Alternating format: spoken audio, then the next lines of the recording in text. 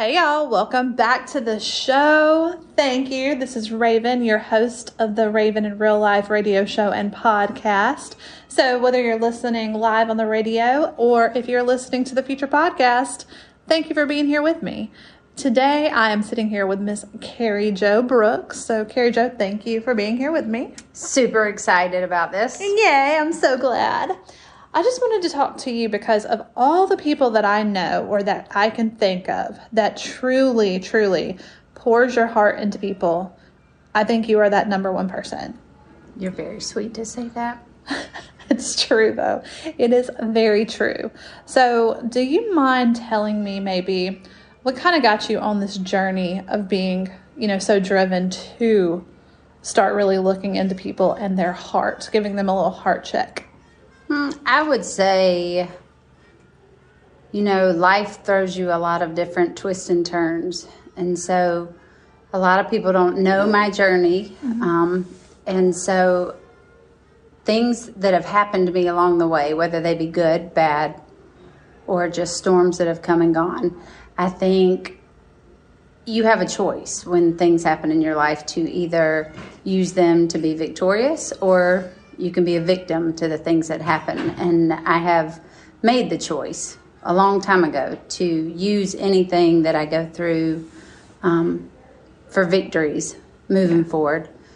I think that you can look at any situation and really feel like overwhelmed or feel like, things are stacked against you, and you have a choice to use the experience to bless other people, or you can use it to harden your heart against the world and against what comes your way.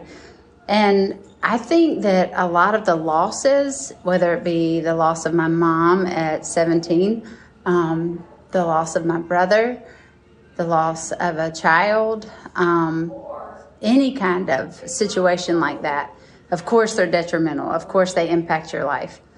But they also give you this beautiful awakening of how precious life is and why people matter.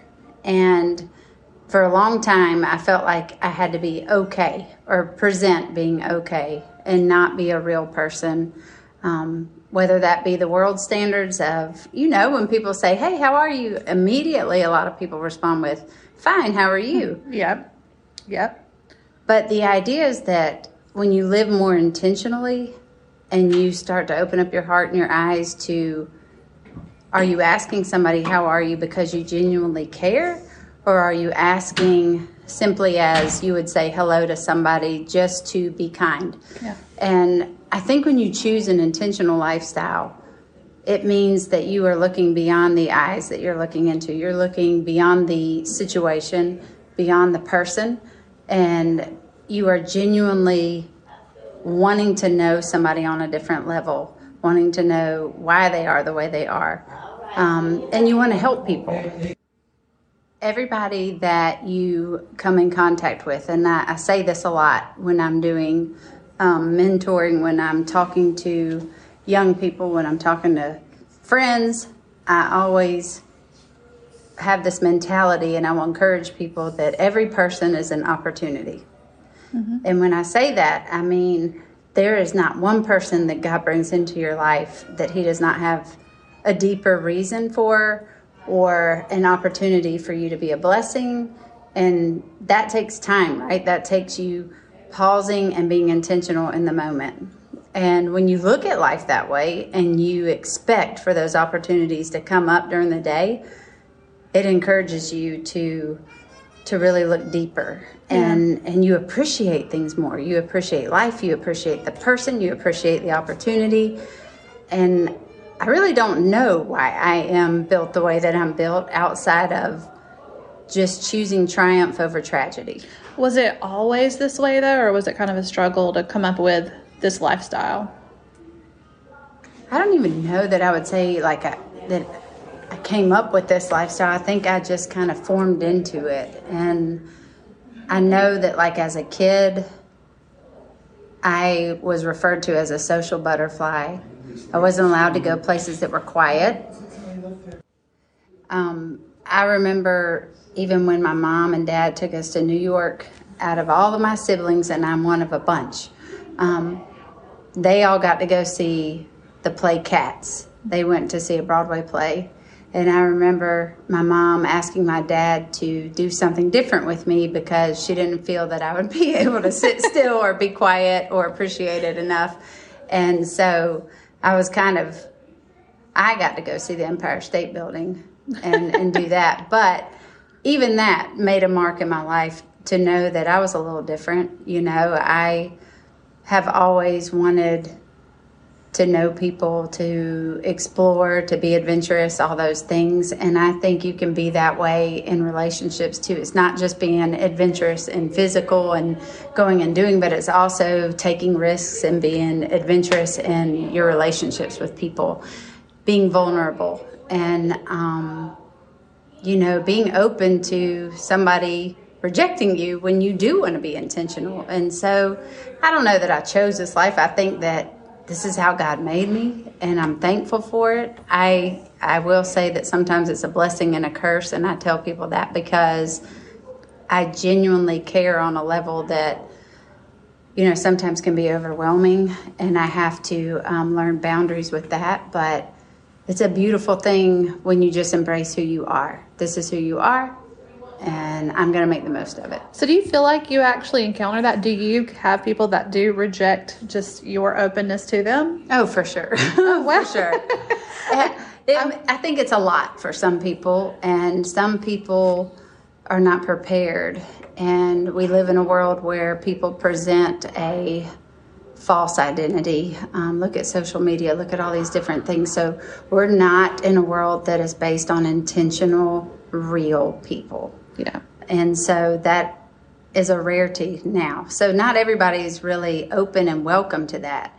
But I do have a theory that over time they will be if I can spend enough time with them. Yeah. And I think there's benefits to it. You know, when somebody loves you for who you are, where you're at, despite the good and the bad, I think that helps people to grow. And everybody needs that. Yeah. I'm sure there are a lot of people that are leery of the fact that, you know, when people are overly sweet, it's like saccharin. Like, it's sweet, but it's not real sugar, you know? Mm-hmm. So maybe they have to fill that out. And I think you're right. I think anybody that gets to know you long enough, they are going to open up to you because you just, I don't know, your soul is just beautiful, child. Oh, you're sweet. So let's go back.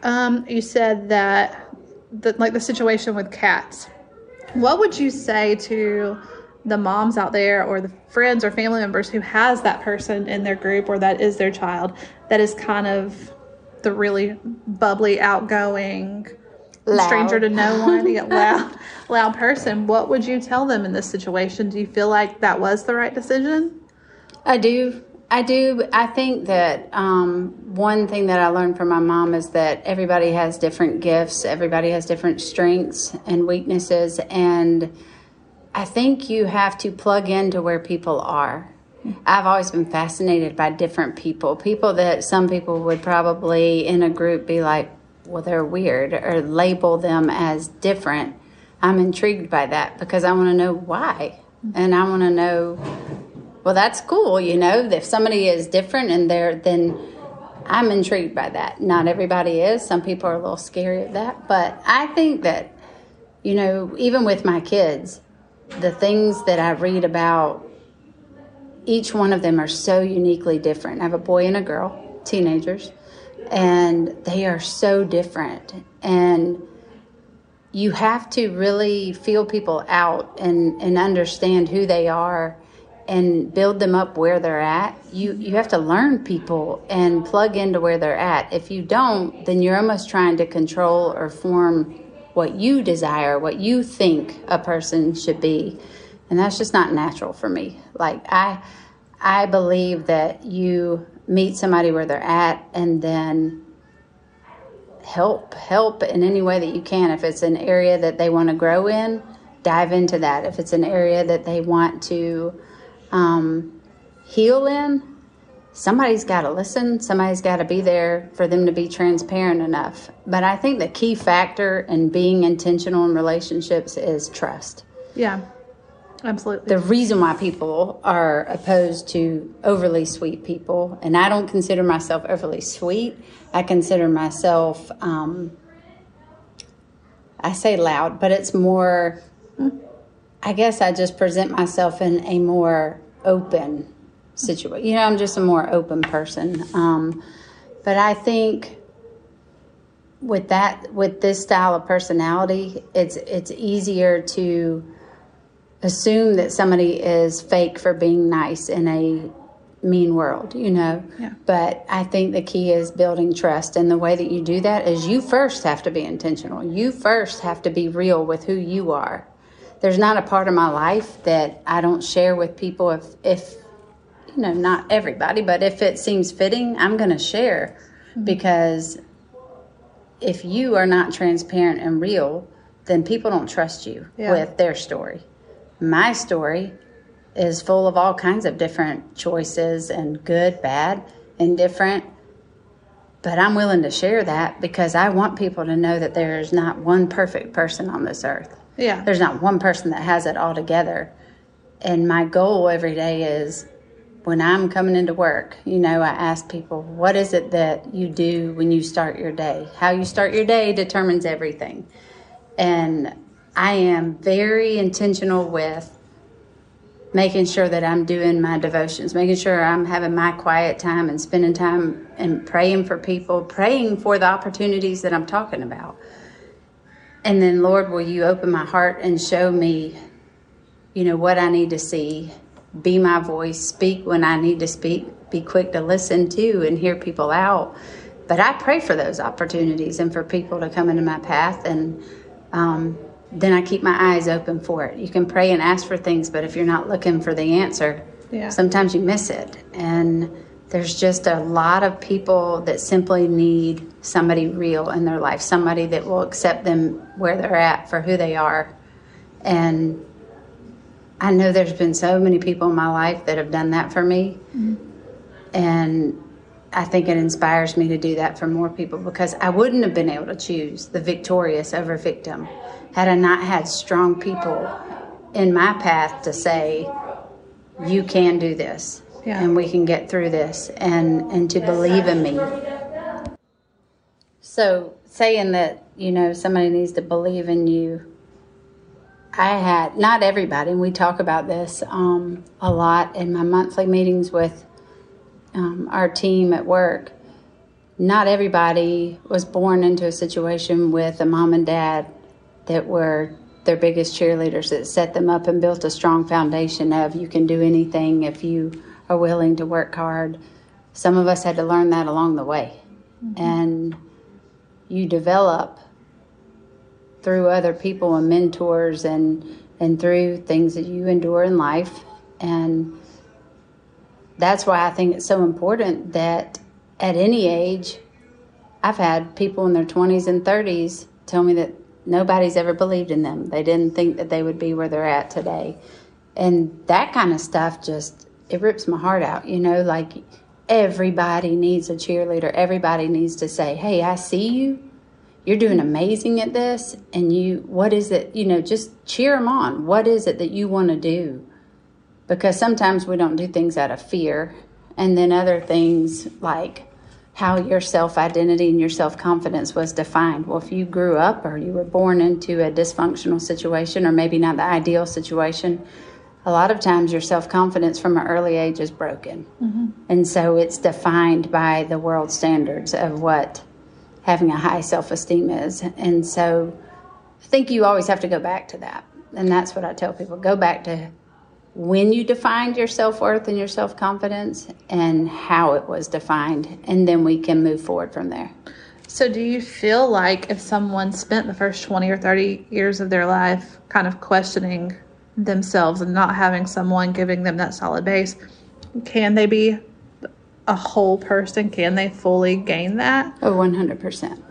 Okay. 100%. I think their story just has to be embraced, you know. I believe in healing. I believe that people can heal from you can't erase your story. It's always going to be a part of your testimony and your story. But the healing and grace part that's a beautiful gift that we're all given. And I believe that people can walk in that, and doesn't have to erase your story, but it can turn your story around, and the ending can be way better than you ever thought. What would be the first thing that you would tell someone if they're struggling with their mental health or their confidence, or just in general, if they feel like internally they're struggling? My first thing would be, who's in your circle? Really gauge the people that you have around you, because your environment matters. Who you surround yourself with matters. If you are surrounding yourself with people that believe the same way you do, and that are encouraging and will be honest and truthful and hold you accountable, I think that's important. So, just really taking account of who you're surrounding yourself with is important. Mm-hmm. Help. I have been in counseling almost my whole life. I mean, I really have. And a lot of people have this theory on counseling, and I shouldn't say a lot of people, but some people think of it as, well, those people are broken. If you need counseling, you're broken, or there's something wrong with you. Whereas I think, girls, they go to get a mammogram, they go to a gynecologist when they need things. Boys see doctors, and they get therapy in sports when they need physical therapy. To me, you seek health in every other direction. You get physicals. Why wouldn't the most important part of you being your mental health, that kind of is the foundation of everything else, why is it so wrong to get help and get therapy? I think there are a lot of people that have to have professional help, and that's okay. And if it's not professional help, then let it be somebody that you genuinely trust and love, that's willing to meet with you. Yeah. That would be my first thing, that's your first step for sure. And would you agree with me, if you're that friend that someone does come to when they're struggling, I think the listening part is even more important than the advice part. Absolutely. Yeah. So what about when the bad part of your circle is one that you can't truly escape from? So if it's your parent, if it's your spouse, if it's something like that, and they're not, and we don't necessarily have to speak on, when it comes to self-confidence, but let's just say someone's trying to better themselves, go back to school, build a business, do something, and they don't have a true support system. Do you have any advice on that, or just what are your thoughts on that? I think everybody in some shape or form has a support somewhere. You just, again, you have to evaluate who's in your life. But I think there's someone, whether it be a boss at work. So if it is a situation at home that you can't, well, maybe there's somebody at work that you could trust, that you could meet with, that you got to find somebody that inspires you and motivates you to be better. Those are the people that you want in your corner. So I think you can find those people. It doesn't have to be the norm of a best friend or a husband or a parent. It can definitely be a school counselor. It could be a coworker. It could be a boss. It could be a pastor. It could be a youth pastor. But I firmly believe that we're all given somebody in some shape or form. Okay, so just seek them out, people. Now, do you have any type of social media presence, or is there somewhere if someone wanted to connect with you? Do you have that? Is that out there available? Well, I definitely have Facebook and Instagram, things like that, but not really an avenue that I promote this by any means. It is definitely a lifestyle for me. Yeah. So it's really about who I encounter and who I come in contact with. I have started at work. It's called Happy Hearts and Hard Lessons. It's once a month. I meet with the younger generation of employees, and we are really diving through this, but it's a very transparent situation. And they sign up, and if they want to be a part of it, they are. And we really dive into these deeper level intentional relationships and trying to help them. Everybody has a dream. I think about Pretty Woman. What's your dream? But everybody has a dream. Everybody has goals. And I think sometimes people don't move forward. Like, that's one of the most beautiful parts of your journey to me, is that you stepped out, you faced fear of the unknown, and you pursued your dreams. That is so inspirational to me. And so I think the reason people don't do things like what Raven has done is because they don't believe in themselves. And maybe there's a fear of just even trying and failing. Mm-hmm. Well, every failure I've made in life has also set me up for greater success. Absolutely. So. Absolutely. I'm glad. Now, it's not completely tied, but I'll go ahead and throw this in there since you said that. The truth is, if you do have a dream and you're going to step out on it, you're going to fail along the way, but just fail forward. Just figure it out, try it again, because you haven't truly failed at anything until you completely give up on it. That's so true. So true. And I think the younger generation, there's so much talk right now about high turnover and why people aren't staying at jobs. And I often will tell people, do not label or talk negatively about this next generation, right? Mm-hmm. That's not going to help anybody. What do? You build intentional relationships with them to understand where they're at, and you mentor and help them understand the importance of commitment, the importance of staying with it and fighting forward. And I think it's about investing in your people and the workplace too. Like, people are not going to listen to you if they don't know you believe in them. Yeah. People are not going to trust you until they see, and they have to see it. It's got to be actions and words, that you value them and that you hear them. And so this next generation, I'm super, a lot of people are putting them down, but I'm saying, wait a minute. They're innovative. They're entrepreneurs. They're people that are creative, and there's a lot of good. We just have to help kind of channel that and help them in the workplace. And so I'm very passionate about that, about, diving into what does this next generation look like in the workforce? How do we unite teams? How do we motivate them? How do we encourage commitment? And it's all about culture. It's the environment that they're around. And remembering that their stories count. Where they're at determines how they're going to work, how they're going to see the vision that you have for your company. Yeah. But you cannot gauge that until you intentionally know the people that work for you. And I think that that's a vital piece that we're missing in the workplace. And it's been a beautiful thing for me to learn about all of our workers and who they are and why they're here and what their dreams are. And is this where they thought they'd be at this age? And then how can I help you? A leader is only as good of a leader as the next person that you're training to do what you do, even better than how you do it. Yeah. So to me, you've got to really invest in people and lead them with truth, lead them with honesty, lead them with mirroring the things that you're asking them to do. Well, what are your thoughts on those leaders, those managers, those business owners out there that are kind of that it's my way or the highway mentality, or are micromanaging this generation of people and finding it hard to keep someone? What steps should they take to get closer to this culture you're talking about? You have to create the culture, which means intentional things like offering more training. But so often we're looking at training on just job techniques, right? Mm-hmm. We need to be offering training on the things that they're most interested in.